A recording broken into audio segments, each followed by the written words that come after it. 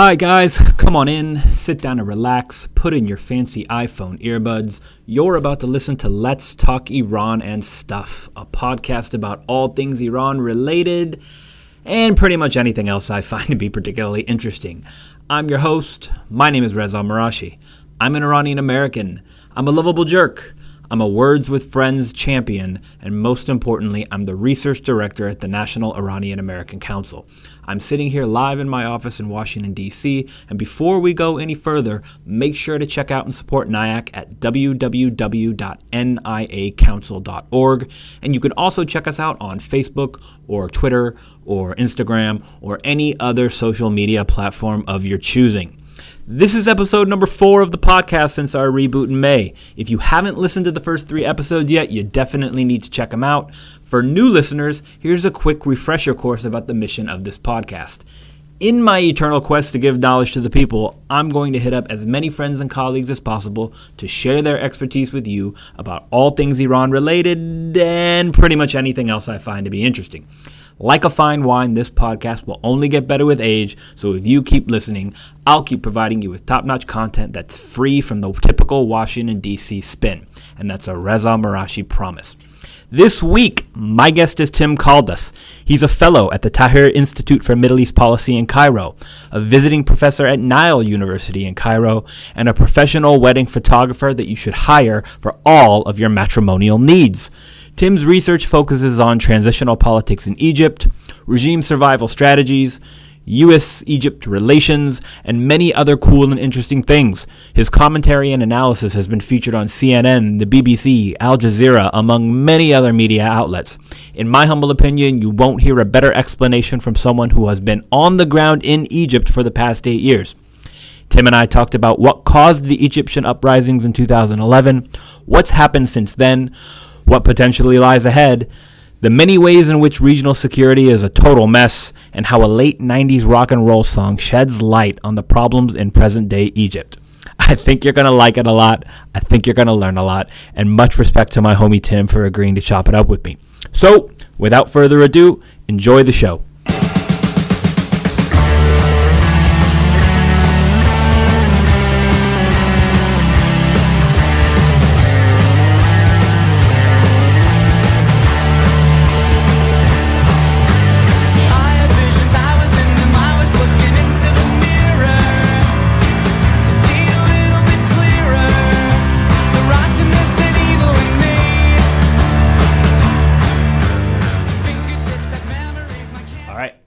Good. Habibi, how are you? Ahlan bik. Amazing Arabic, my friend. I literally only know one other thing besides what I just You're probably not allowed to say it. No, I can definitely say it. It's Ana uhib ad-dijaj. I do too. Exactly. Isn't chicken great? It is. And my Arab girlfriend that I had in college, who taught me how to say that because she thought it was funny at the time, and then I would just say it to like every Arab I met, and then they thought it was funny. She quickly became annoyed by the whole She immediately regretted that decision. She immediately regretted the decision of dating me. Right, I was about to say, but I figured I'd let you make that point. Yes, she regretted many things, but you are here in Washington, D.C., which is a special occasion because you're not here very often. No, that's true. You had roots here. You I still did. have roots here. Yeah. But you live in Cairo, my friend. I do. 8 years now. An Egyptian-American man, 8 years deep in the game in Egypt. And I think that in and of itself is self-explanatory of why I want you on the podcast. But before we dive into all things related to Egypt and the Middle East and Dajjaj and it's all about the Dajjaj, really. Well, we call it farach in Egypt, actually. See, this is the problem with learning like modern standard Arabic. It's quite useless. Exactly. You go to a different country and they're like, "Why do you talk like a sissy boy?" It's like, why are you trying to give me a news broadcast in our conversation? Yeah. But before we dive into all of this, you chose a song. You chose "Flagpole Sitta" by Harvey Danger. Yep. So explain to me, why did you choose that song, and what do you like about it? Because you said I had to pick a song. I did. And I had no idea what the hell to pick. So basically, in high school, I used this song in a history project about communism and McCarthyism. And I've always liked the song. And it's, in some senses, it also has a little bit of relevance to what's going on in Egypt in terms of paranoia and wanting to kill your mind and a lot of other things of that nature. There's a lot of paranoia right now in the regime, and how it justifies a lot of its repression and stuff. So it still kind of rings true to me when I hear it. It reminds me of some of the things that I have to deal with. I like that. I mean, so, a lot of times with music, like everybody kind of has their own soundtrack to life, right? And if you're like me, you probably have pretty eclectic taste in music where you don't just listen to one genre, very or eclectic one thing, right? Yeah. But like, give the people an idea. So everybody's heard this song, "Flagpole Sitter" by Harvey Danger, and if it doesn't ring true to you, then that means you probably weren't listening to music in the late '90s or early 2000s. But give the people a little bit of a taste of what are some things that you have in your iTunes that you like, or what are some things that you have in your CD player that you might shuffle through? I mean, I love jazz, so I mean, some of the classics like Thelonious Monk, nice. Miles Davis, of course, is a master. So that sort of stuff is awesome. Then there's this really kind of strange Tunisian musician called Zafar Youssef that makes really unusual sounds in his music with his actual mouth. Like it's not like a sort of computer synthesized type things. I actually saw him perform at the Library of Congress here. So he's like Bobby McFerrin, where he can make all the noises himself. Basically, yeah. Don't worry, be happy guy. Yeah. So it's very so he's got a really interesting like flavor in his music, and then there's the stuff like old Green Day stuff, Flagpole Sitter, all that stuff. And then you got to have some 90s hip hop and whatnot. Naturally. It's a beautiful thing. It is a beautiful thing. It's what we grew up on. Exactly. These are the classics. Yeah. So there's a lot of, I don't know, it's a big mix of that sort of thing. Do you listen to music when you write? Yeah. What do you usually? I can't have music with words when I'm writing. Otherwise, I'll just want to sing along with the song, and it reminds me of a million other songs. What kind of stuff do you typically listen to when I actually like really high-paced, fast music when I'm writing. Words are fine. That doesn't distract me really. It's more about like having something intense in the background. Kind of increases the energy, almost like you would want in like a workout. Okay. But so you're listening to like death metal when you're writing. Not quite that far. I don't want it to scare me. I don't really ever listen to death metal, to be honest with you. I've never been able to get into that. Yeah.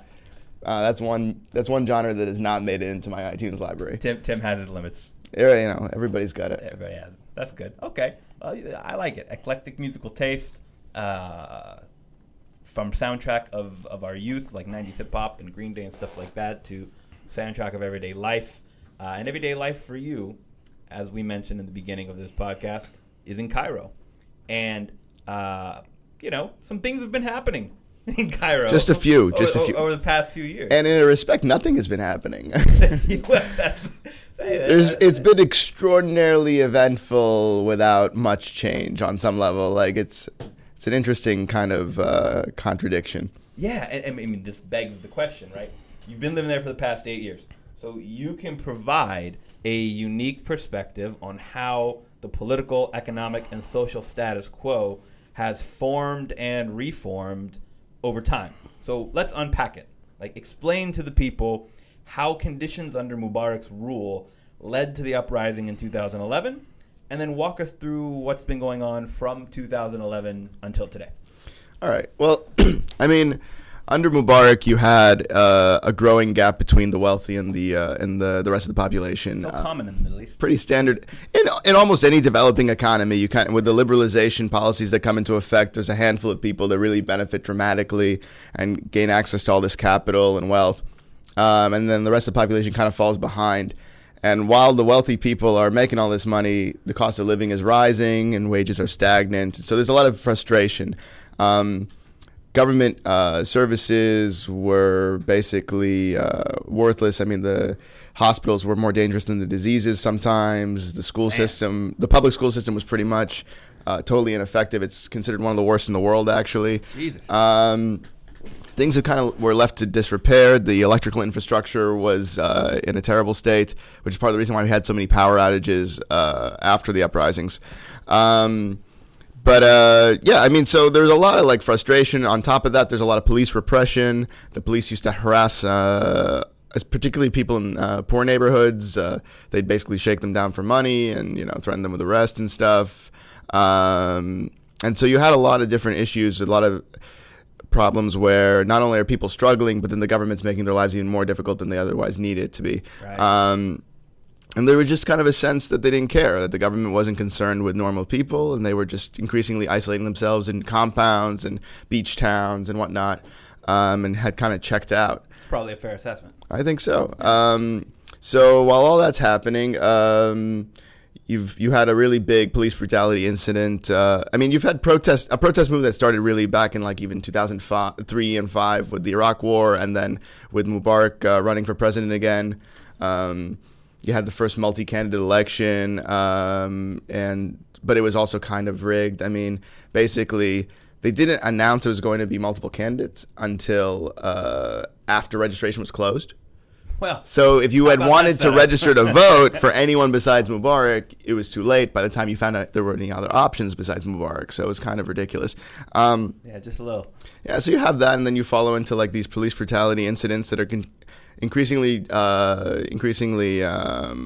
a lot of play in social media as Facebook increases its penetration in society. Right. And these videos are being shared through mobile phones and through social media.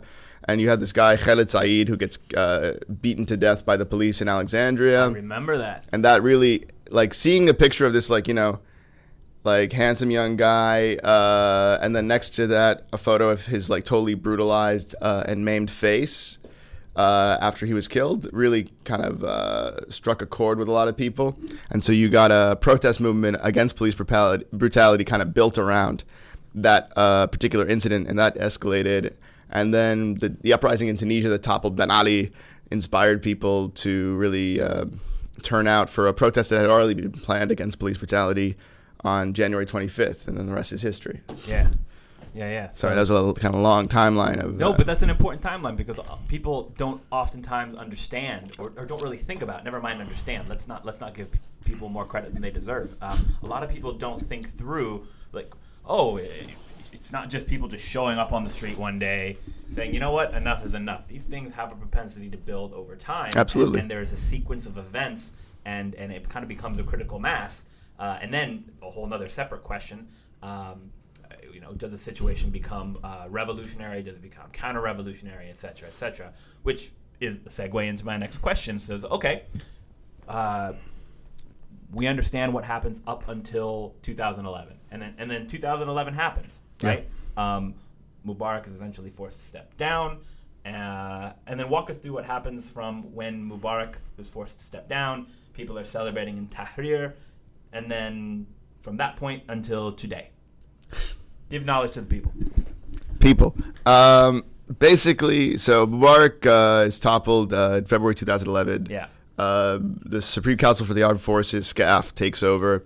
And just for people to understand, since 1952, it's been a military dictatorship. So the military taking over after the fall of Mubarak is kind of consistent with that. So the idea that this is a revolution that leaves the backbone of the regime intact and in control is a little bit complicated and problematic, to say the least. Indeed. So military takes direct control of the state. They're trying to negotiate with lots of different parties. There's so many different groups claiming to represent the revolution. The thing about a leaderless revolution is that after you succeed in toppling the dictator, it's difficult to coordinate, it's difficult to organize, and of course the military is trying to find someone they can cut a deal with that works in their favor. In comes the Brotherhood.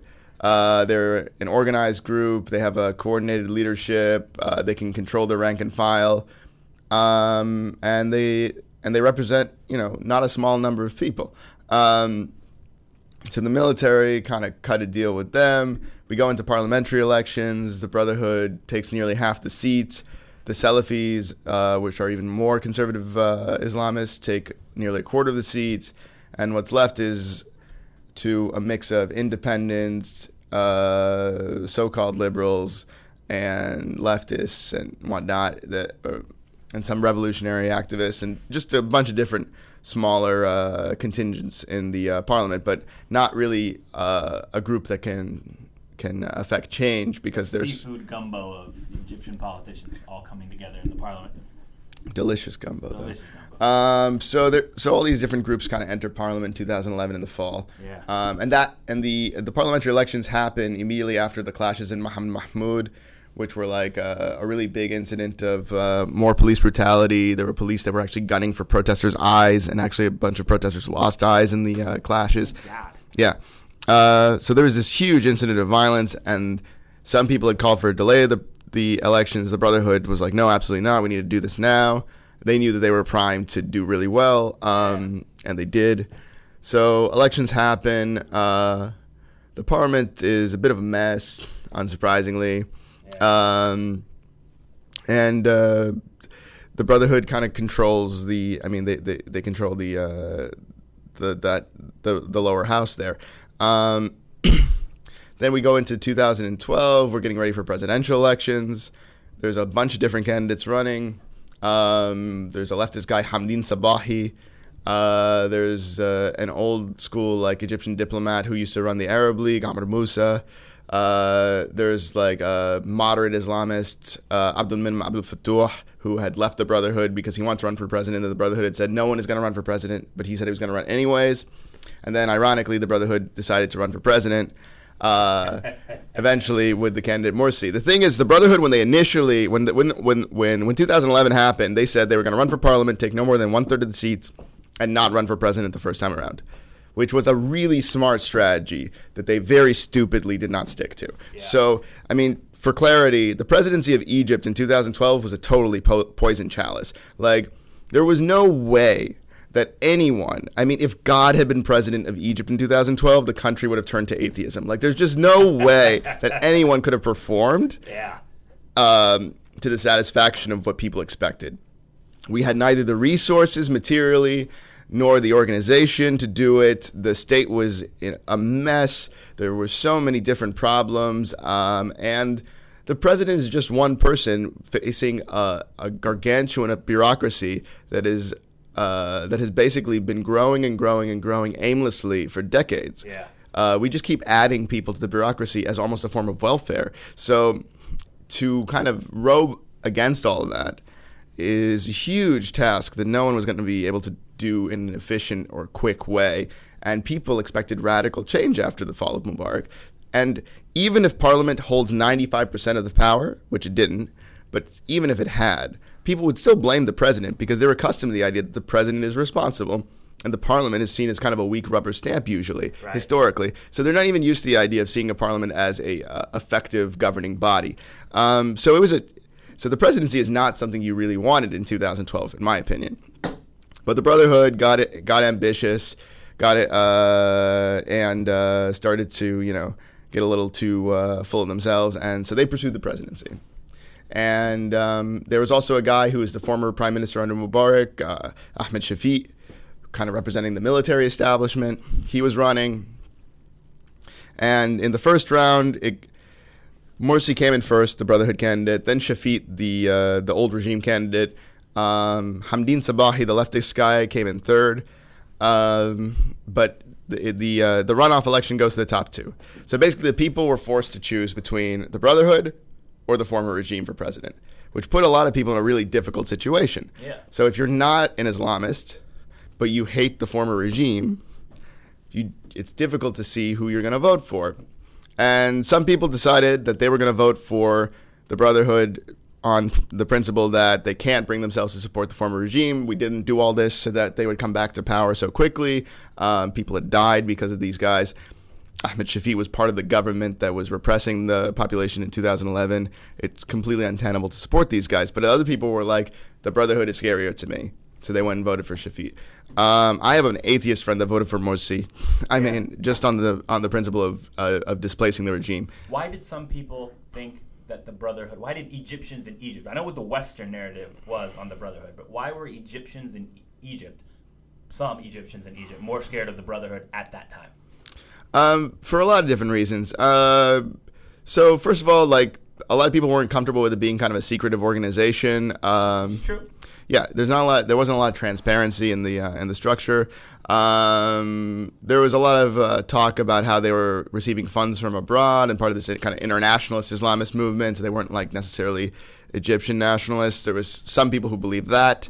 There was also a class element to it. Wealthier people kind of looked down on them in a lot of instances, saw them as kind of backwards.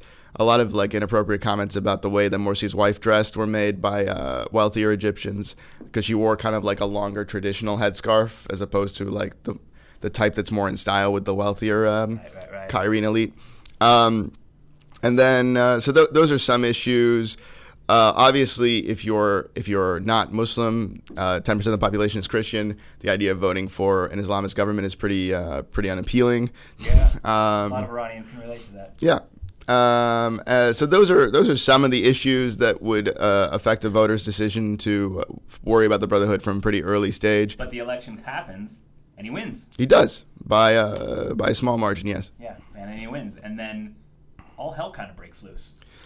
Not initially. Not initially? No. Okay, so walk us through. So he wins, and then well, what happens? One thing that happened very quickly that was a big problem was the judiciary disbanded the parliament, saying that the elections were unconstitutional the way they were conducted. Huh. So that was a big problem. So basically, you have a Brotherhood president with no parliament to work with. So he's kind of ruling by decree, by virtue of the fact that they got rid of the legislature, and it wasn't. And then there was a lot of difficulty in coming up with an electoral law that satisfied the Supreme Court. Yeah. There was a lot of back and forth about that. And we ended up not having a parliamentary election again until Morsi was overthrown. Part of that is because the Brotherhood weren't that rushed to produce a satisfactory parliamentary law. Part of it was the court was deliberately difficult to deal with.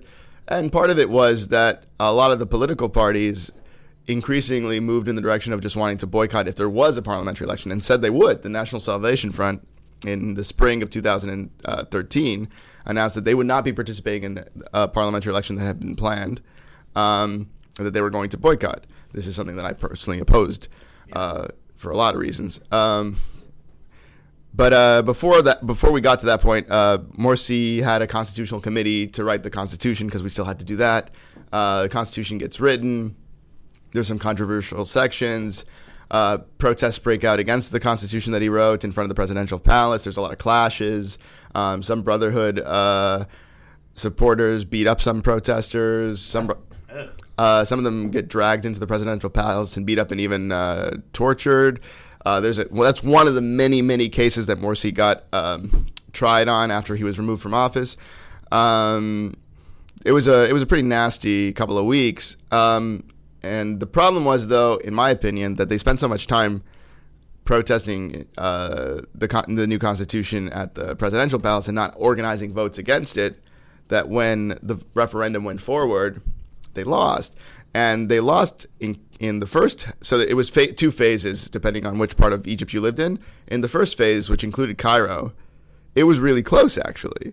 And that's not normal. Referendums, I mean, in Egypt, Egyptians have never rejected a referendum in the history of having referendums. Like, they just always pass.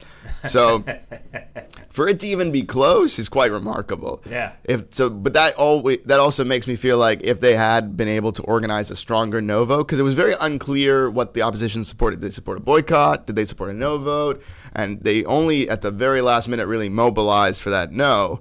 And it was a bit too little too late at that point. Right.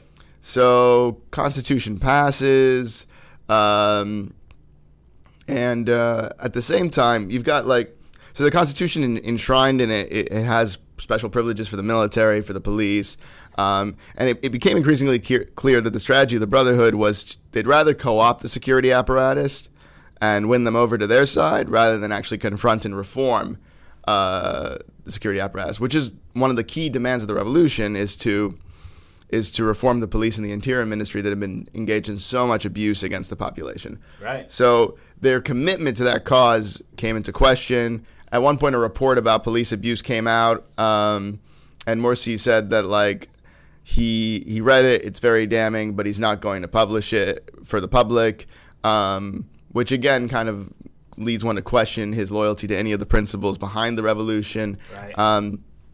The Brotherhood was in deal-making mode, and it wasn't making deals with the population. It was making deals with the other institutions of power from the previous regime.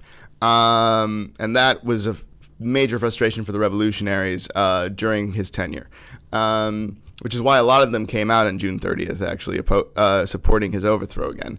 And so that was part of the problem. And then beyond that, you had incidences of crackdown on protests in Port Said, for example. You didn't really see the kind of progress you would want. The thing is, and they also kind of were rather incompetent in governing. I mean, that's a big one. That's a pretty big one. I used to joke, you spent 80 years trying to get into power, and you didn't spend a weekend trying to figure out what you do with it. I mean, like, it's quite remarkable how little they managed to accomplish. They didn't seem to have a really clear agenda going forward, except to like position their people in different posts of power. But there wasn't really much in terms of policy making or reform or really moving the country forward in any sort of way. And then they kept appointing absurd people. So like towards the end of Morsi's tenure, he appointed for governor of Luxor a guy from Il Gamal Islamiyya, which is the group that massacred a bunch of tourists in the 90s in Luxor at Karnak, at the temple. Well, that doesn't sound like a very good idea. It's an exceptionally stupid idea. So, unsurprisingly, there's huge backlash. The guy didn't make it 2 weeks. He had to resign. And that's, for me, that's an important difference, though, between Morsi and what comes after Morsi. The Brotherhood has authoritarian tendencies. They torture people in the presidential palace. They're not good Democrats. They're not good at like dealing with other groups. Morsi, when he came into office, had promised a big coalition in government. Didn't happen. He broke a lot of his promises very early into his tenure.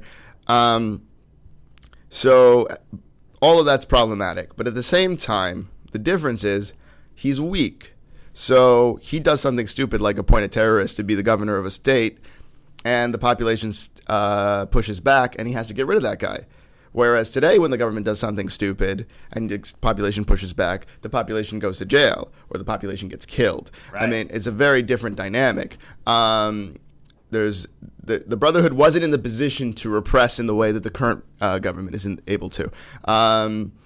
And that doesn't mean that they didn't try sometimes. Like, they brought in Bassem Youssef for questioning for insulting the president. Like, there were cases like that, but Bassem Youssef continued to run his show and satirize and mock the president on a regular basis. At one point, the Brotherhood had this program called El Nahda, like the Renaissance, and they're like, this is what we're going to do to save Egypt.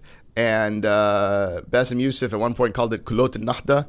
Kulot is like the panties, so the panties of Renaissance. Like, he was just completely mocking, in a very crude way, on TV, this the president and his agenda and stuff like that. And he got away with it at the end. He was threatened, but not in comparison to getting taken off the air.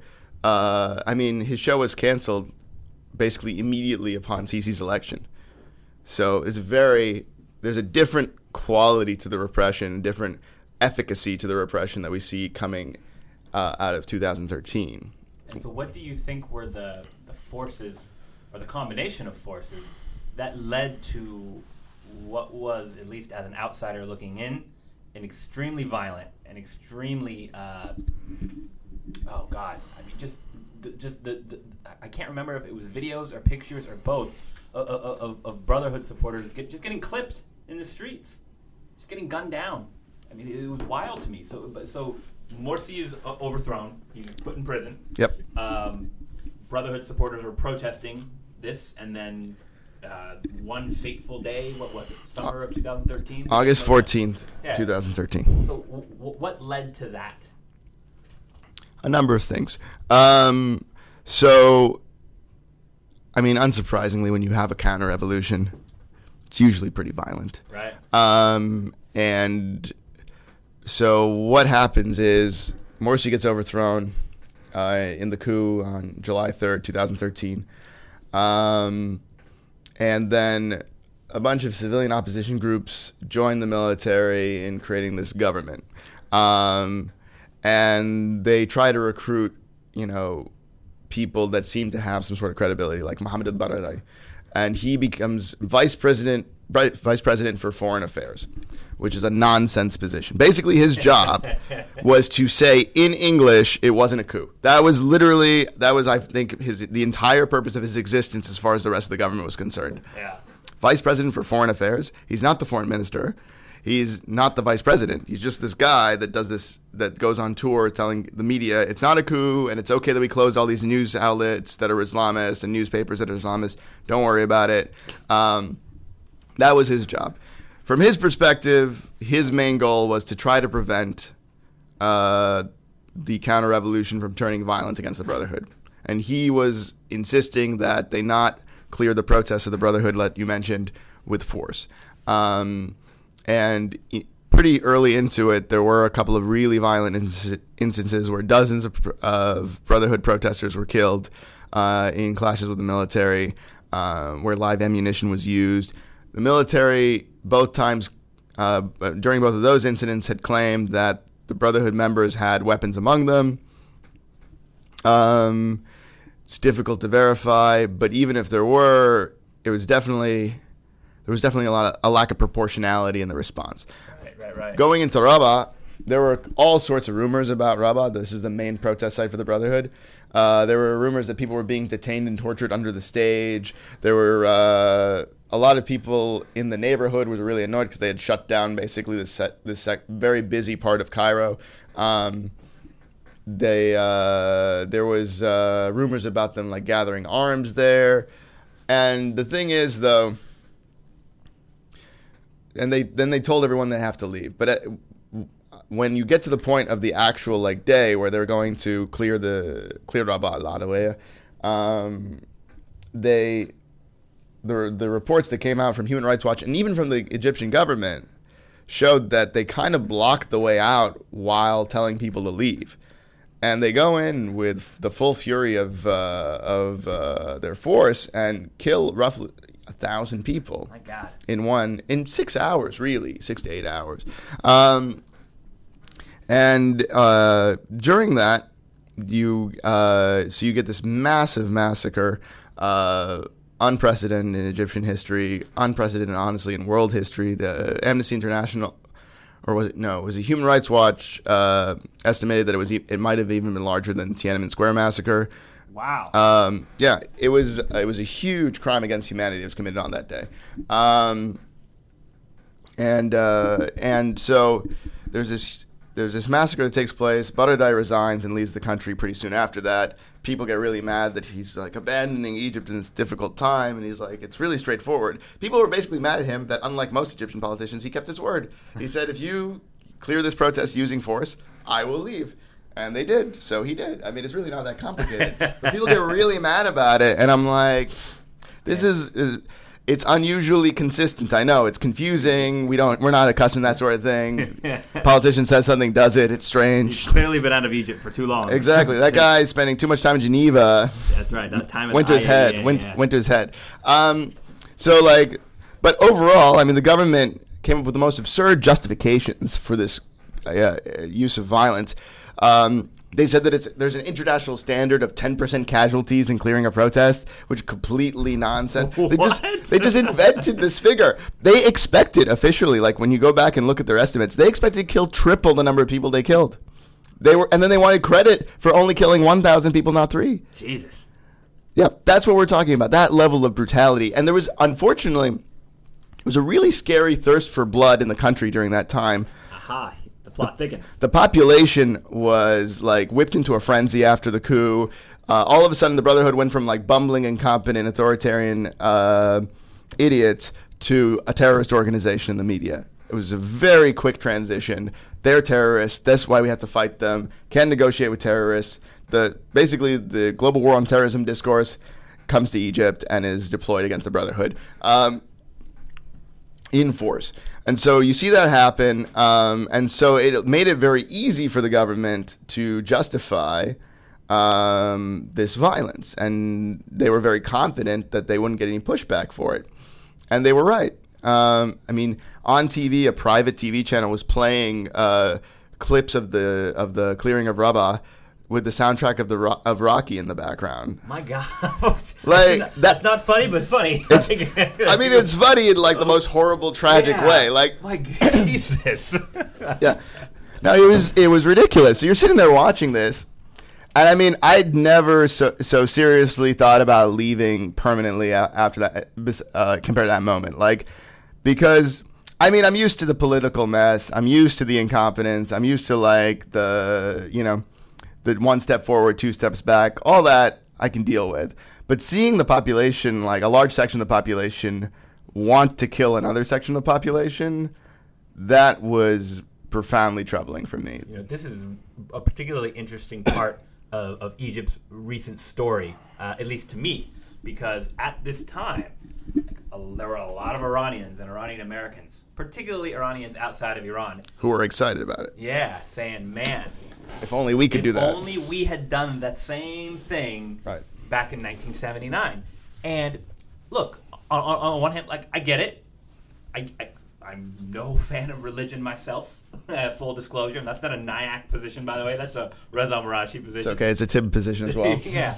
But I'm also not a fan of gunning down people who you disagree with ideologically. And so that's a very radical position you take. Very radical position to take. And so even like born and raised in the United States, Iranian Americans who are super progressive in terms of their domestic politics and their foreign policy preferences here in the United States were telling me, you don't want the Brotherhood running Egypt. Like, there was only one way to get rid of these guys, and they did what they had to do. And I was like, I promise you that this is the worst decision that has been made since 2011, and it will come back to haunt this country for eons. Now, am I right? Was I right or was I wrong? Because you were there, so explain. I mean, I think it was a terrible decision. I made a point of just kind of, when June 30th happened, when the protests that led to the coup took place, I stayed home. I made a lot of snarky comments on social media, which was extremely productive, I'm sure. Very therapeutic. It felt good. Drank probably more whiskey than I should have, and that was that was how I dealt with it. I thought it was a really stupid idea, and it's funny. One of my roommates at the time, he went out for the protests on the first day, on June 30th, and I was like, "This is just going to be a coup. Don't support this." And he's like, "No, it's different. It's complicated. Blah blah blah." He comes back that evening. He's like, "Tim, it's a coup." I'm like, "I know. I told you. Here, have a drink. Let me welcome to the show." And so it's funny. Like, it's sad, but it's funny. Like, how I'm always surprised at how many rather smart people didn't foresee this outcome. Yeah. That didn't foresee that, a protest that was largely orchestrated and supported and facilitated by the military and police went badly. Like, how is that really that surprising? Yeah. And like, I feel people continue to lose sight of their number one threat to an actual revolution in Egypt, which is the security apparatus in the military. I mean, I remember even back in 2011, on January 28th, when the military was deployed into the streets because the police had failed to control the protests, I was standing on a bridge, and the military deployed, and people were chanting, "The people of the army are one hand." That's frightening. And I was sitting there, and I'm like, do you understand? And just a moment ago, they had been saying the people want to follow the regime. I'm like, do you know what the regime is? Yeah. So and the failure to identify the regime from 2011 through 2013, and to some extent to this day, I think is really problematic. The regime is not a figurehead. The regime is not Mubarak. Mubarak was the leader of the regime. He was the head of the regime, but that doesn't mean that he represents the system that repressed the population and exploited it. That's right. And the military is the backbone of that regime, and it always has been. And it always will be, so long as it's there. Yeah, so long as this regime is in place, they are the fundamental point. I mean, there are other centers of power. Don't misunderstand me. It's a complicated picture, but like at its core, the military is the most powerful institution in the country, and has been since 1952. And the thing that's funny is, like, before the uprising, before all this happened, people were speculating that Mubarak's son was going to become president of Egypt, Gamal. I remember this. And people would ask me, "Do you think that could happen?" I'm like, it really just depends on how the officers react. I wasn't concerned what the population reaction would be. I wasn't concerned about like how the markets were going to react. My question was, will the military officers allow a non-military officer to become president of Egypt? Because we hadn't had that yet. Right. And that speaks to the fact that everyone kind of understood them to be, because it wasn't just me saying that, lots of analysts were saying that. And we all understood that fundamentally the core of power in Egypt rested with the military and continues to rest with the military. And so trusting them to deliver reform and revolution is absurd, frankly. Yeah. And some people would say, no, this is just a step and it's a process. But realistically, it's a step backwards. The Brotherhood was just a much easier target to compete with politically. And it's very unfortunate that we put ourselves in this untenable position that we're in now. So how, explain to the people, and frankly, explain to me, how did we go from a situation in Egypt where everybody was like, F the military, F Mubarak, like fully cognizant of what was the there actually were T-shirts that said F SCAF. Why do you? This is what the gift you should be bringing me. I should. I don't even have one. I regret not having bought one. Yeah. I remember I went to a stand-up comedy show that Bassem Youssef was emceeing, and he was wearing the T-shirt during the. Isn't that kind of ironic? Because didn't he come out then in support of the coup and all that kind of stuff? He came out in support of the coup. This is much earlier. This is like 2011. Yeah, and I'm not knocking him because or 2012. I've heard by all accounts he's a very nice guy, but it's just so. But again, this goes to my central point. You had all different kinds of people from all different walks of life in Egypt saying, military equals bad, Mubarak equals bad, and then but never the majority. But never the majority. So the majority the military is by far the most popular institution in the country. It seems the most capable institution in the country. It seems the most effective institution in the country. It's seen as this patriotic institution that protects the country. And part of that is based on a mythology that the government has promoted for decades. There's this idea that Egypt won the 73 war, for example, really? Which is news to any military historian that you would meet. So I don't know how you win a war while one of your armies is surrounded in Sinai and the enemy is 100 kilometers from your capital, but call that victory. So there's this, and there's a whole museum built about how we won the war. And it's built by the North Koreans, of course. I'm sure they're generous contribution. Yeah. So it gives you an idea what kind of quality propaganda we're talking about here. Yeah. But no, in general, I mean, the people have been taught from a very young age that the military is a bulwark against all threats against Egypt, and the military has been very smart about delegating repression. So yes, they are the core of power. And at the same time, they let the police do the dirty work. Right. So people's interactions with the state that are negative are primarily through the police and the Interior Ministry. They don't. So they could hate the police, for example, during the uprising in 2011 and see the military as their savior. When in fact, they're coordinating. They might have some disagreements. There might be some tension, but overall, the police's brutality is facilitating the military's rule. Exactly. And it's essential to recognize that. Some people do, some people don't. But it's a very important point. So that's one issue. And then beyond that, because of conscription, every family has had someone in the military.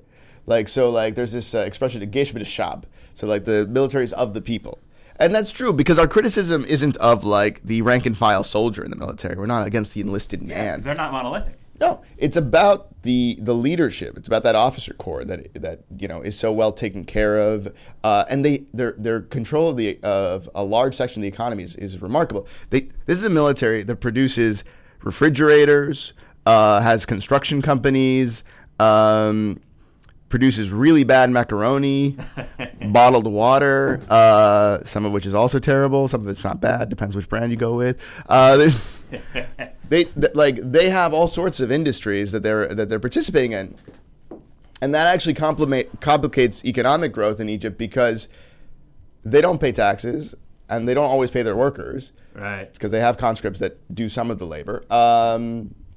And so if you're in the private sector and you have to like actually play by the rules that are set by the government, it's much more costly. Yeah, how do you compete? So how do you compete on price with an institution that isn't competing fairly? Yeah. So it deters people from participating in sections of the economy that the military has. And they also, I mean, the biggest source of wealth for the military is land. They own and control huge swaths of land throughout Egypt. And they have hotels, resorts, all kinds of things. Yeah. Man, doesn't sound that different than Iran. The Arabs and Persians, we're not so different. We can all get along. We're not so different. We can all be corrupt together. Yes, we can. And we can even bring the Israelis in on that one. And it's one big party. Everyone just can, it's a threesome of inappropriateness. It's exactly what it is. So, okay. So it wasn't so much an anti-military thing, but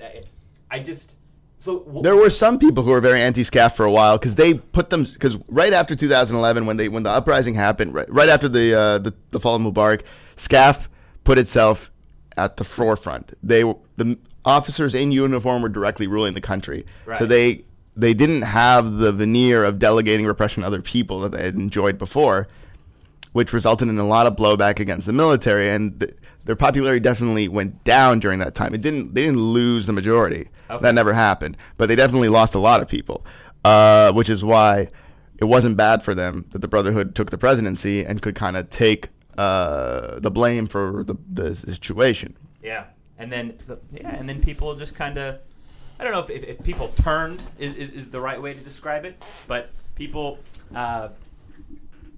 there's always a scapegoat in any kind of post-revolutionary situation, right? We as Iranians certainly know that. I think Egyptians are living with the consequences of it today.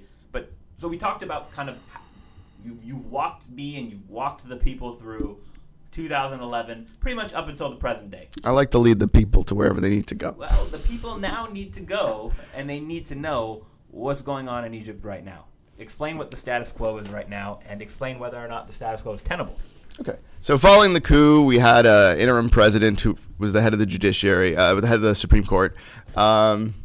And then we had presidential elections about 2 years ago. Sisi won 97% of the vote. Very Assad-esque. The funny thing is, I don't doubt that he got 97% of the vote. I think it's really more of an issue of, this thing is, you don't have to rig an election by stuffing the ballot box. You can rig the context. So what happens in Egypt is he's made to be seen as inevitable.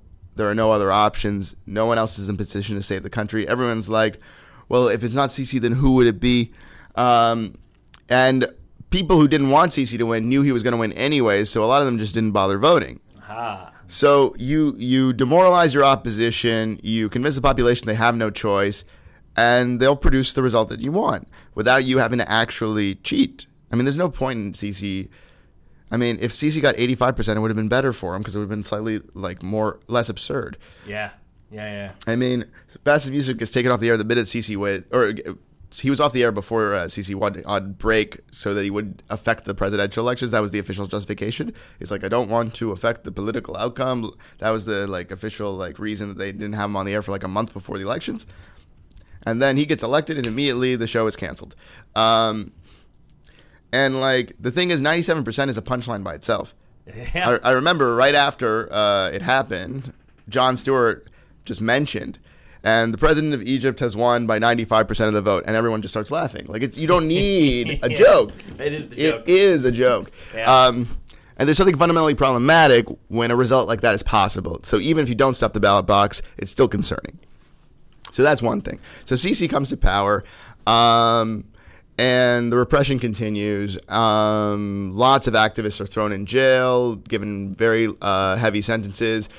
Before Sisi even came to power officially, when he was just the Minister of Defense after the coup, and the head of the Supreme Court, Adli Mansour, was the president, a protest law was passed that basically had very draconian punishments, 3 to 5 years for participation in illegal protests, and then and went on and on from there. And lots of people got thrown in jail for holding a sign in front of a building. It was outrageous. Among them, a friend of mine. She's just recently gotten out. So you have this this crackdown on any sort of protest, and it's not just Islamists. They went after like secular youth. They went after leftists. They've gone after workers. They've gone after all sorts of groups. Anyone that challenges or criticizes the government is at risk.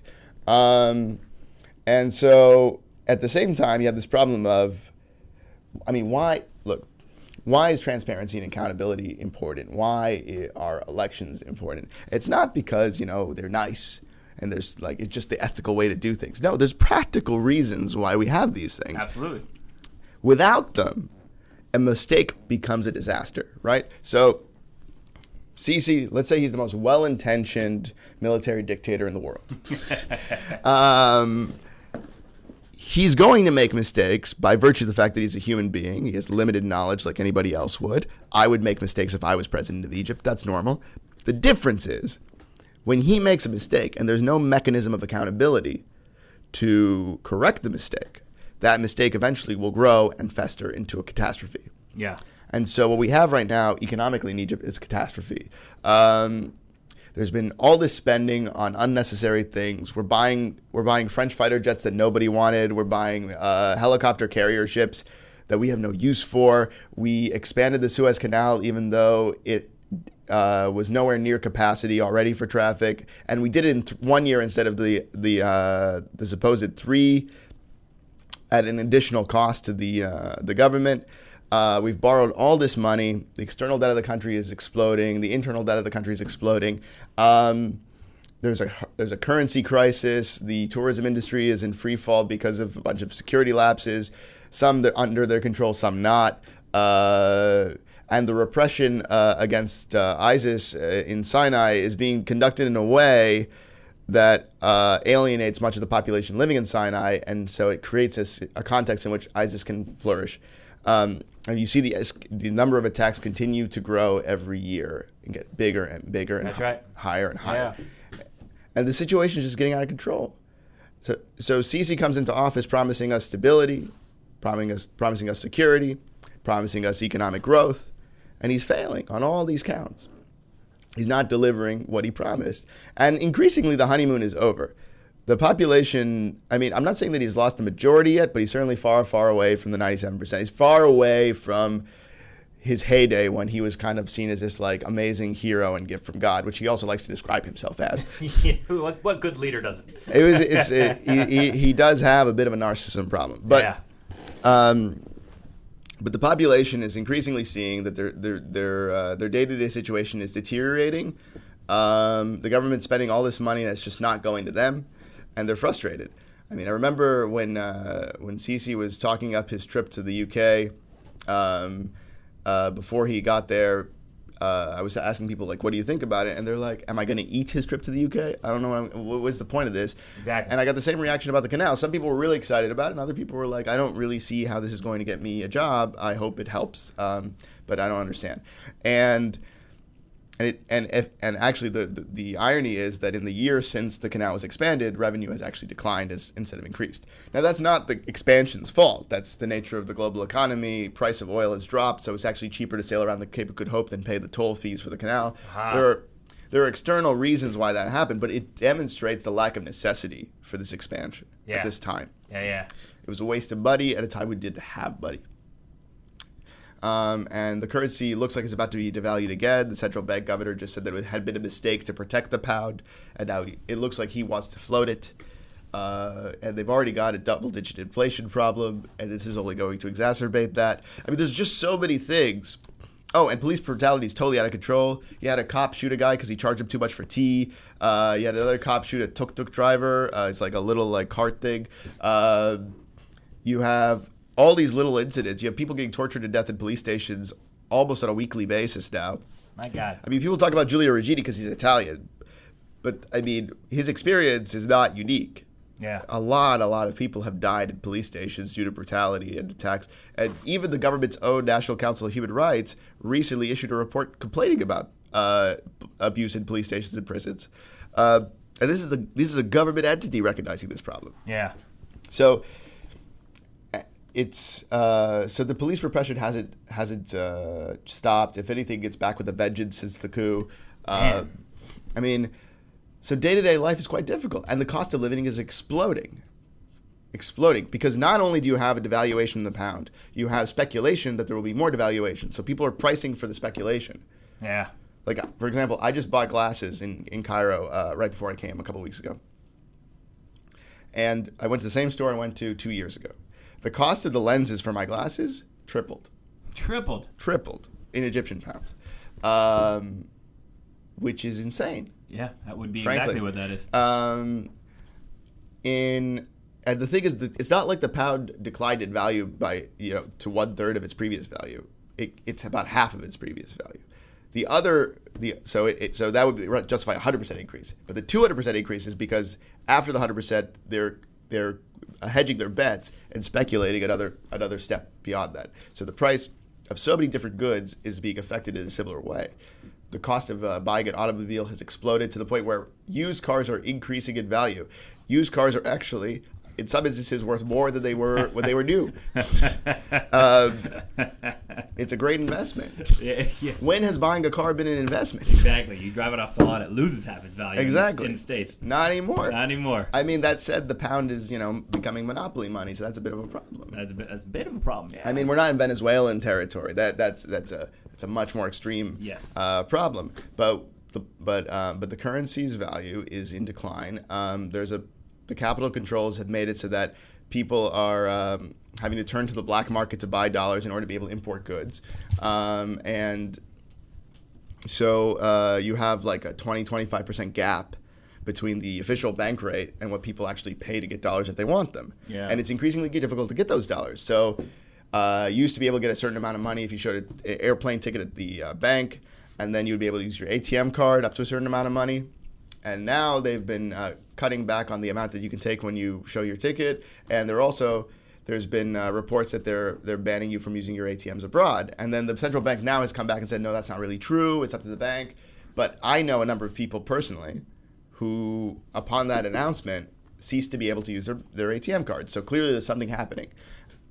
And if that becomes official policy, then it's borderline impossible to finance travel legally. You would have to go to the black market. That's crazy. And at the same time, they're saying that they were talking about prison terms as a punishment for people trading in the black market. They haven't. I don't believe that bill has passed as of yet, but it is something that is under discussion. But you need the black market because you need liquidity in the market. Without the liquidity, a huge section of the economy built on imports collapses, and all the jobs that go with it. Yeah. At the same time, they cannot afford our import bill. Yeah. So they're in a really difficult situation economically, and the government spending has not been exactly responsible. We've bought things we don't need with hard currency we don't have, and we could have used those funds to shore up our financial position and our monetary policy position, and we didn't. And those purchases don't create jobs. Buying a Mistral class naval ship from France is not creating any jobs in Egypt. Buying Rafale jets doesn't create jobs. So these are huge outlays. These are huge purchases. So, I mean, look, this sounds to me like a status quo that is not sustainable in the medium to long run. Like something has to give. So, try and put your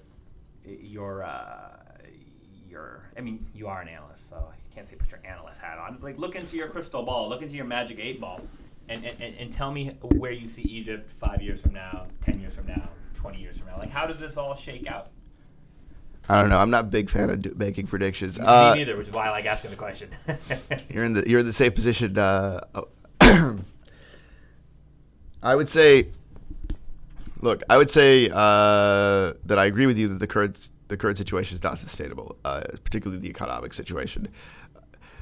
The repression is more complicated because people are exhausted. In the view of the average Egyptian, they've had 2 uprisings or 2 revolutions, depending on what word you want to use. And after each one, their situation has gotten worse. Yeah. Their day-to-day situation has deteriorated. So their confidence and their faith that a third would improve that situation is quite limited.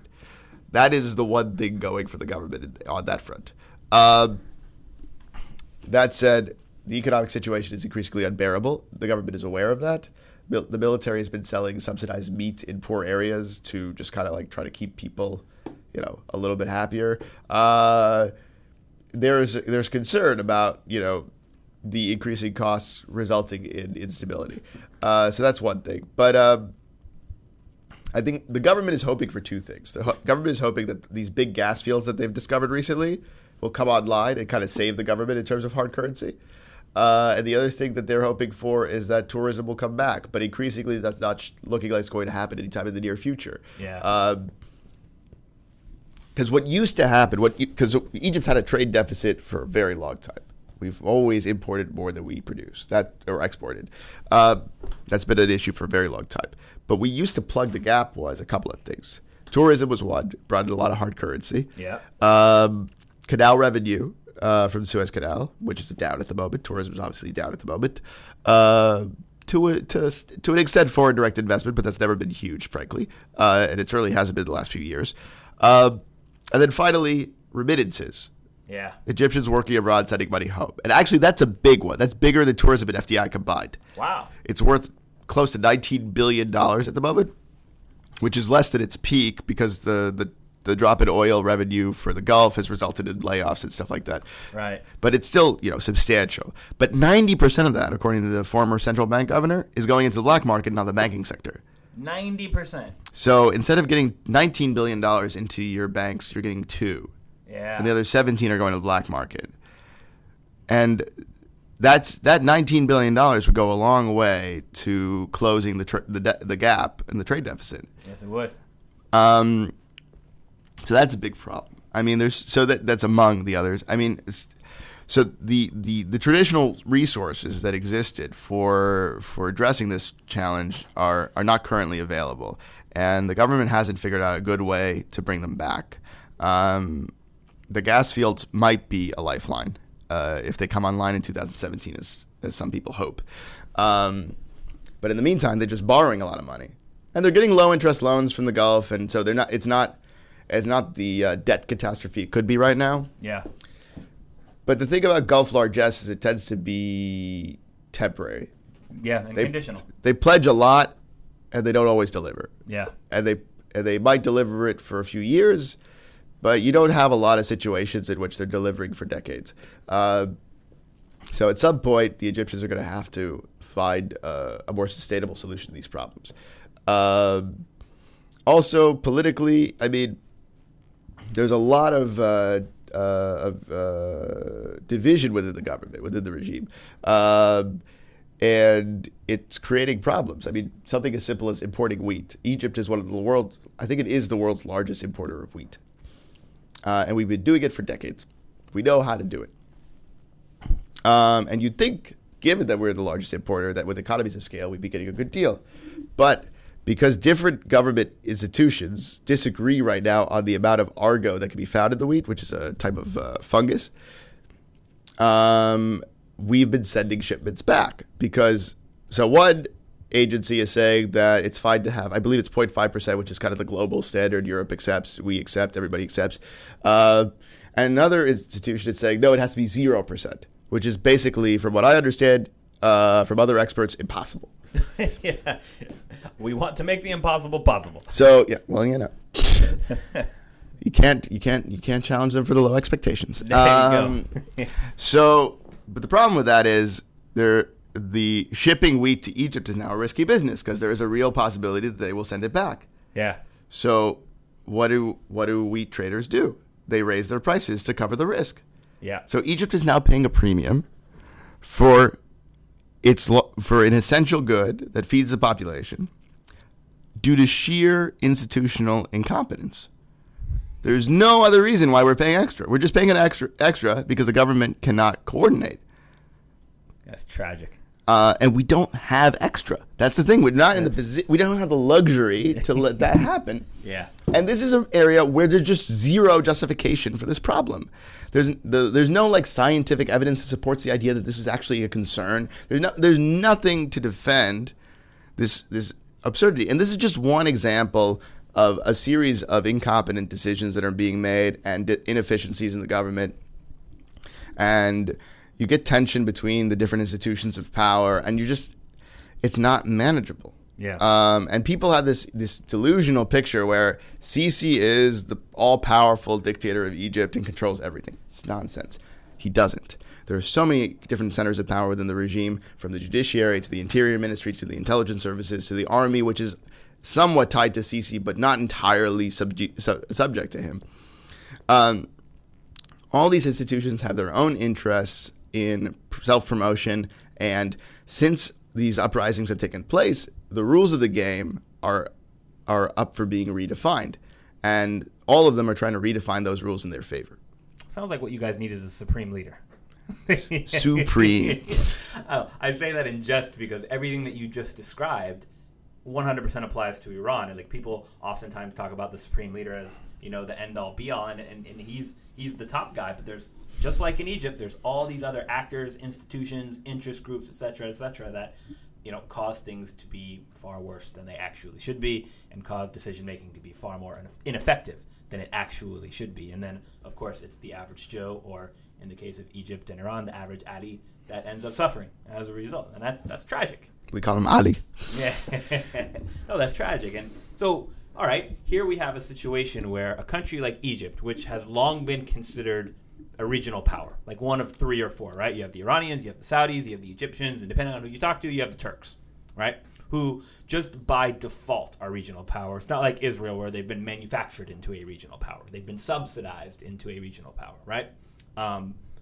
Fundamentally different in my view. I would say that you can't really say the same thing about Egypt at this point in time in terms of its ability to be a regional power. Not because of any kind of demographic shift, but just because when you have everything that's happened over the past 5 years, your attention is almost entirely focused inward. Yeah. Like your power projection capabilities aren't what they were. And it's not to say that it can't get back to where it was before, but for all intents and purposes, we're essentially talking about a two-man show at this point in time, for at least the short to medium term. You're talking about the Iranians and you're talking about the Saudis. So my question to you is, with Egypt playing a less prominent role on the regional stage for at least the foreseeable future, not indefinitely, because I do think, again, for entirely natural reasons, Egypt will reassume its rightful place as one of a handful of regional powers.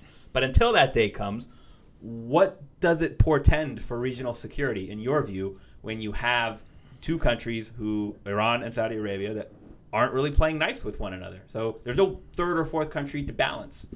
Yeah, I mean, the current situation in the region between Iran and Saudi Arabia is really scary, frankly. Yeah. You have two countries that have been taking on very aggressive foreign policies in competition with one another. And so where their competition a little bit further back was more behind the scenes, trying to buy off certain people, support certain groups. It was more, it was the earlier stages of a chess game before you really start killing pieces. Yeah, before you just flip the chessboard over. Right, but right now the chessboard has been very much flipped, and there's just this gross violence that has become a centerpiece of their competition. And it's horribly destabilizing. And the dark underbelly of that violence is there has been a subsidizing and support of a lot of sectarian actors in the region, which really kind of poisons society throughout the Middle East. Absolutely. And this sectarianism is a very difficult thing to roll back. So they've kind of created a Frankenstein. Because the reality is that the Iranians and the Saudis, in different times in their history, have been able to work with other sects without issue if it's in their interest. 100%.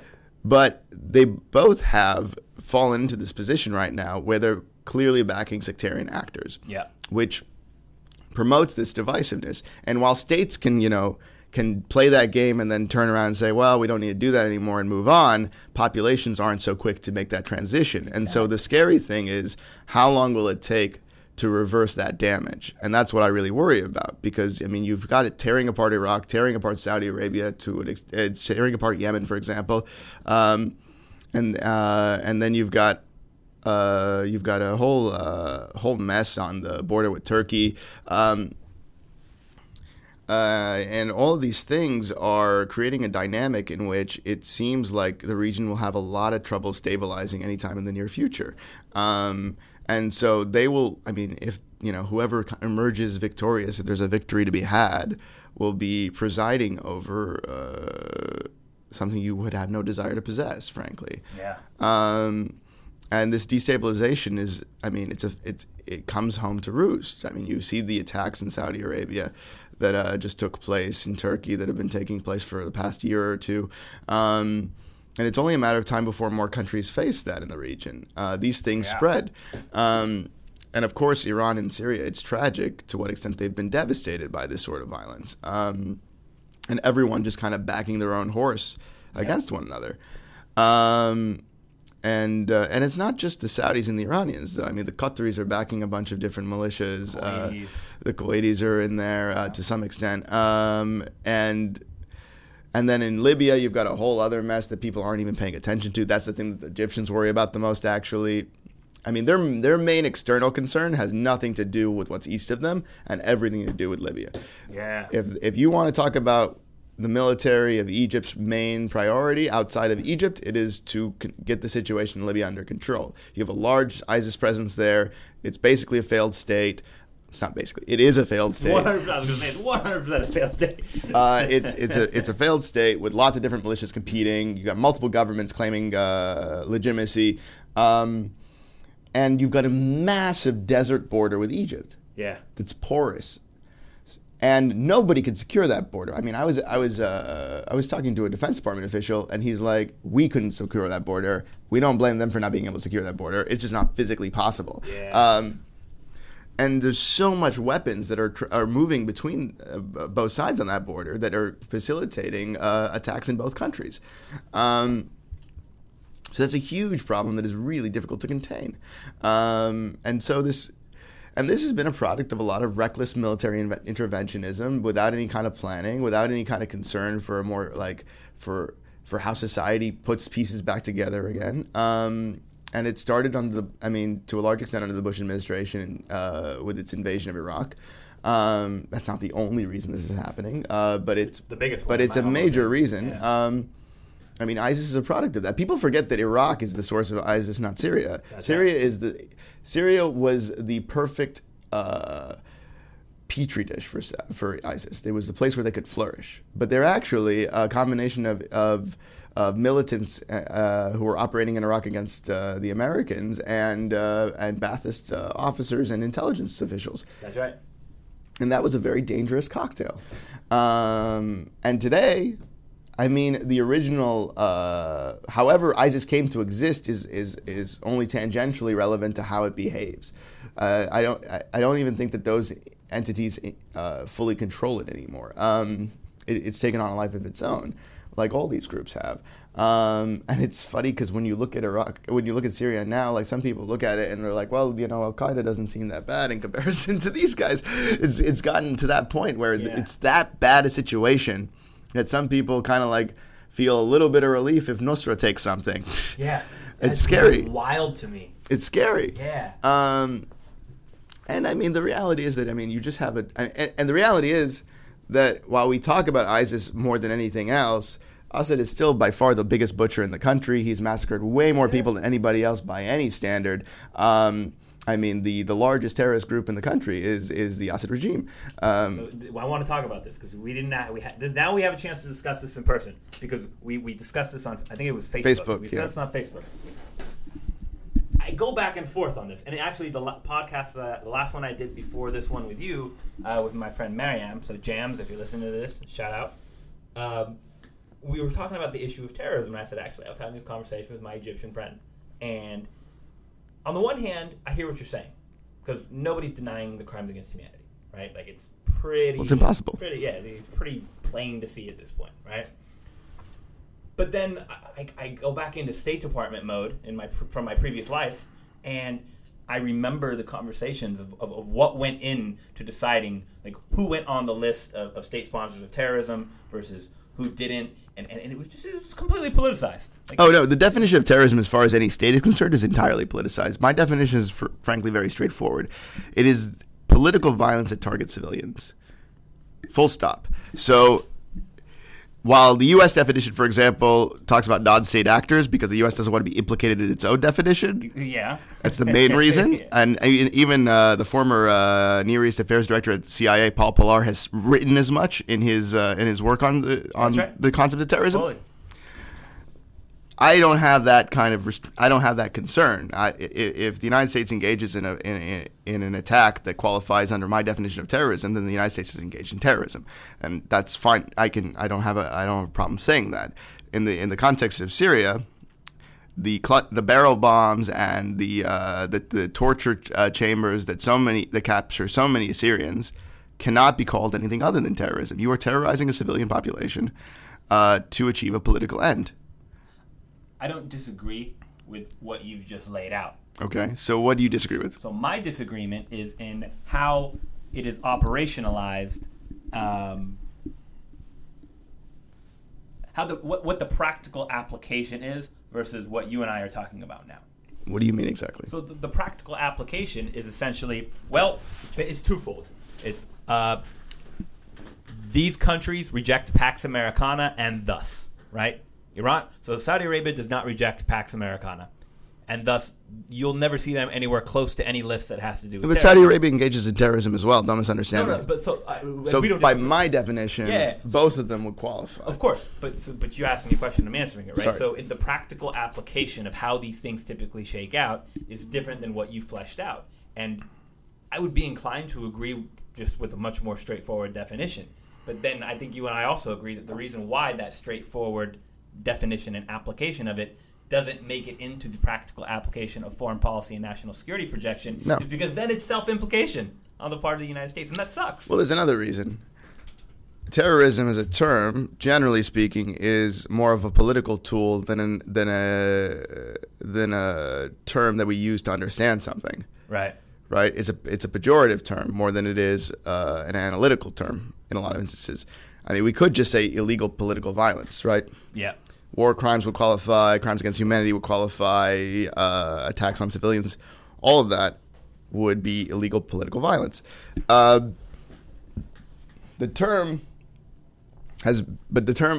I deal with, I look at it from two different possible perspectives. One, I'm totally comfortable with erasing the term terrorism from our vernacular. Oh, me too. I find it not analytically useful. Right. But so long as it is a term that is getting so much currency and so much use, I want to generalize its application to everybody who truly falls under its definition, which means including the United States when it engages acts of terrorism, and Iran, and Saudi Arabia. You have to do one or the other for me. It has to be consistent. Absolutely, people are using it to target people they want, that reject their political perspective, and then they won't apply it to people who they like or sympathize with for whatever reason. Yeah. That is 100% true. That's not how I use it. Oh, you're a purist. I like it. I'm very Salafi about this. I'm a fundamentalist. Just kidding, NSA. We're just kidding. It's a good thing I'm leaving soon. You think you're leaving. You get to the airport, maybe not so much. But you got the American passport, so you're okay. Why couldn't Obama close Gitmo? God, don't get me started. Anyways, so my point is, I 100% agree that the way the U.S. uses the term is biased and selective and not analytically useful. Right. I don't disagree with you at all about that. But when I come to use that term, I think it's important to understand that I'm trying to use it as consistently as possible. Totally. And I only use it because we're forced to deal with the fact that terrorism is a fundamental part of the discourse on political violence in the world today. Yeah. And so refusing to use the term ever may be a principled academic position, but in the policy world, it's just not practical. Exactly. And so I use it, but I force people to recognize that it's not just the people they dislike who are engaging in these types of practices. And I think also another thing is really important is to understand terrorism as a practice as opposed to an identity. This is a really fundamental issue for me. Flesh that out. I've never heard that before. This idea, basically, terrorism is a tactic to achieve political ends. It is a tactic that should be condemned, but is a tactic and not an identity. There are many groups, organizations, countries that have engaged in terrorism at different points in time because they saw it as necessary. But then to identify them as an entity as terroristic creates a dynamic in which you cannot deal with that entity. There's this idea that you can't negotiate with terrorists, for example. But in reality, all of these groups, or most of these groups, there are exceptions, some people are crazy, but a lot of these groups are making these decisions for relatively rational reasons. They might be problematic reasons, they're not justifiable reasons, but they're not doing it randomly. the selection of the type of violence that they engage in, they believe is the most effective given the resources, given the situation. And the United States has been among those places. From my perspective, the firebombing of Tokyo, the use of nuclear bombs in Japan were acts of terrorism. We targeted civilian populations to achieve a political objective. There's no other way to describe that for me. Is the United States a terrorist nation? I wouldn't define the very being of this country as a terrorist nation. I would say that it has, at times, in its use of violence, engaged in acts of terrorism and as a tactic. But that doesn't mean the Japanese could not negotiate with the Americans and could not make a deal and could not eventually become allies, as they did.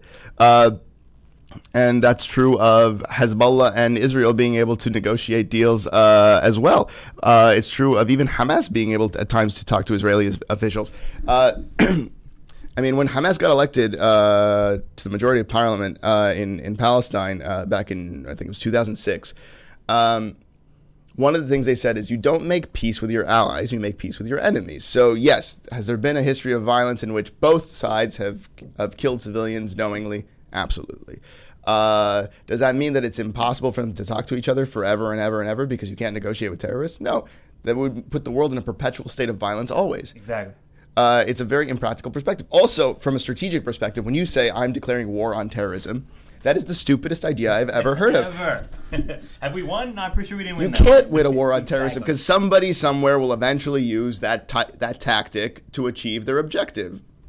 You declare war on a specific target. So you want to declare war on Al-Qaeda, declare war on Al-Qaeda. You want to declare war on Daesh or ISIS, declare war on them. Do not create this general, perennial, unendable conflict that you call a war on terrorism. Yeah. It is the ultimate manifestation of an aimless conflict. It is the ultimate manifestation of a conflict that cannot be won. Yeah. It's like the war on drugs, because you can't just go out and buy any type of drug you could possibly want within 30 minutes in New York City, just calling up some random phone numbers. The whole premise is absurd. Right. It's like declaring war on flanking positions. It doesn't make any. You don't declare war on a military strategy or a violence tactic or a particular weapon. Yeah. You declare war on a target. Yeah. You have an objective. And hopefully a beginning, middle, and an end. We don't have ends. This is the postmodern world. That's right. Define end. This whole conversation about structural outcomes is just really very passé, I think. Yeah, I guess. These are complicated questions. Besides, there's no money in an end. No. There's money in treatment, not in the cure. And let's not pretend like this isn't about money to some extent. I fully agree that it's about money. Look, I live in a city where there's an extremely high number of wealthy people, yet most of those people aren't doctors, lawyers, and engineers. So where's that money coming from? Well, there are a lot of lawyers with a lot of money. There are, but that's not the majority of the people. It's not the majority of the people. And Loudoun County is one of the most, if not the most wealthiest county in the United States. How is that possible? Where is all this money coming from? I think the question is, why are we working here? So one of my best friends, he lives in London, and he's worked for a couple of oil companies and so on and so forth. Smart guy. And as one does. As one does. And I told him, I was like, no, I need to believe in what I do. I need to. It's not fun if I don't. My heart has to be into it, so on and so forth. And he was like, no, I totally understand that. He's just like me. I personally prefer to make my money, and then after I make my money, then I can do whatever I want. That my heart's really. And, fast forward 10 years, and I'm like... He's still making his money. I mean, well, yes, he's still making money. He's not working at the oil company anymore. But, he made his money working at the oil company. And is he doing what he wanted to do passion-wise? I think so now, yeah. Okay, because I have a lot of friends who have said that and just never been able to extricate themselves. They're typically lawyers because they're so far in... This guy was a banker, but... Oh, well, now you're talking about like millions of dollars of salary a year probably if you're a banker, right? I don't know if he made that much. He was doing well. We like that. And he wanted to be a professor of philosophy. Okay, I support banker over professor of philosophy. It's this sort of cynicism that brought us to the point that we're at, Reza. It is. Well, look, I am... I think teaching people thinking skills is pretty valuable. It is. Look, I think there's certain philosophers that... I tried reading Derrida, and I just didn't get it. I'm not ashamed to admit that. He's pretty difficult. Yeah. I remember rereading multiple pages multiple times. What I don't follow. Well, in a different podcast, I can introduce you to postmodernism in a more accessible way than Derrida. If anybody could make postmodernism accessible, Tim Kaldas, I believe in you. But we might have to do it off of the NIAC platform so that we can use more flowery language. Yeah, well, we try to keep it PG for the children because I lots of children listen to podcasts from think tanks. So I'm all about the children. It's very important. And by that I mean my boss will reprimand me if I use the language I typically use when I speak like a normal human being. But before I let you go, because we covered a lot of ground, and I'm looking at I always have one sheet of paper with like 4 or 5 bullet points in case I can't think of stuff to ask. But normally I like the conversation to be more organic and more fluid. And not surprisingly, that's exactly what happened here. Minus the F-bombs. Which is unfortunate because people should really hear us talk how we normally talk. And I think they would enjoy it. It is an experience. Yeah. But I always like to give my guests an opportunity to, plug whatever they want to plug before we wrap things up. So, Tim's on Twitter. What's your Twitter handle? TEKALDAS. Check him out on Twitter. And he also works for the Tahrir Institute for Middle East Policy. Timep.org. Check him out there. Extremely thoughtful guy, and I'm not just saying that because he's my friend. Or because I'm sitting in front of you right now. It'd be awkward. Well, they just have listened to us talk for an hour, so they know how smart you are now. So, or the opposite. It depends how they've assessed the conversation. Yeah, but okay. So besides Twitter and besides the Tahrir Institute, is there anything else you'd like to plug? No. That's pretty much. That's pretty much it. Yeah, that's pretty much it. I would encourage people. We've been talking about like all these things in terms of the chessboard of politics, but I would encourage people on the human side of things to try to contribute to organizations working with refugees, helping them get food, get resettled. It's a hugely tragic situation, and the people involved are overwhelmed and under-resourced. So whether it be UNHCR or the Red Cross or Médecins Sans Frontières, they're doing amazing work. Definitely support them, and they're very principled, unlike a lot of other groups that are dealing in this field. Actually, I particularly would suggest contributing to Médecins Sans Frontières, Doctors Without Borders. For the non-Francophiles. Exactly. For the unsophisticated. That's right. And respect to you for saying that because we definitely have an unprecedented refugee. I don't like calling them migrants, by the way. No. I think that's messed up. It's dishonest. Yeah, and it's happening far too frequently, I think, in the mainstream media now, where you're calling them migrants. People aren't migrating. There's a fundamental this idea that like this is some sort of like voluntary, casual decision to make a better salary is kind of ridiculously absurd and insulting. Like the idea that somebody's going to risk their baby's life in a raft because they'd rather make, a better paycheck in a different country is really untenable. And I mean, if anyone has any, sees these people as remotely human, they would understand that they would never just put their kids at risk in that way for some material gain. They're doing it out of desperation. They're doing it because they're escaping a situation in which they risk torture, they risk death, they risk complete destitution, to the point where they can't feed their children, and in some cases, children are being forced into very, very disturbing areas of labor, including even the sex trade. And it's a huge tragedy, and that's why people are taking these risks. And it's important to understand that and to sympathize and to help those people. 100%. And this is a modern day Trail of Tears, and it's not getting the attention that it deserves. And Western governments who always talk about not just interests but also values. Like these are our values. These are Western values. Western governments are failing miserably. Absolutely. And I think that the thing is, at the end of the day, this conversation about values stops when it costs money. There's a really disturbing trend globally right now where human rights have become a tool of trolling one another as opposed to actually solving problems. And I agree. And you see it all over the place. The United States will criticize some countries for repressing protests and then fund other countries that are doing the exact same thing. Yeah. You saw it when they were condemning the repression of protests in Yemen while they were throwing arms to the Bahrainis while they were oppressing their protesters and even torturing doctors. It's really disturbing. And the Gulf will do it back to us. And the issue is, human rights shouldn't be a toy that we play with. It shouldn't be this thing that we use to score media points. It should be actually a set of principles that drives our practices, and it's unfortunately not the case. Yeah, and when it becomes politicized, like you just described, it cheapens the concept and it weakens the cause. Absolutely, and it gives governments who regularly ignore human rights a justification for doing so. They say, "See, they don't really mean it. Look who they support in this case, and look who they support in that case," and it's just a game for them. And it also compromises the safety of people working in the field of human rights, who get cast as these sort of agents of governments as opposed to principled people trying to expose abuse. That's right. No, I completely agree. I completely agree. So, on that happy note... It's uplifting, isn't it? On that happy note, we're going to go get burritos. Yeah, we're going to go get burritos. Burrito time with Tim and Reza.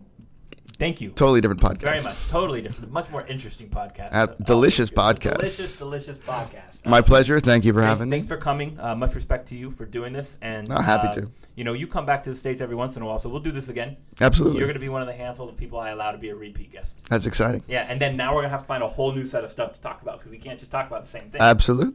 Can't wait. It's gonna be Burritos. Habibi. Habibi. Shukran. Afwan.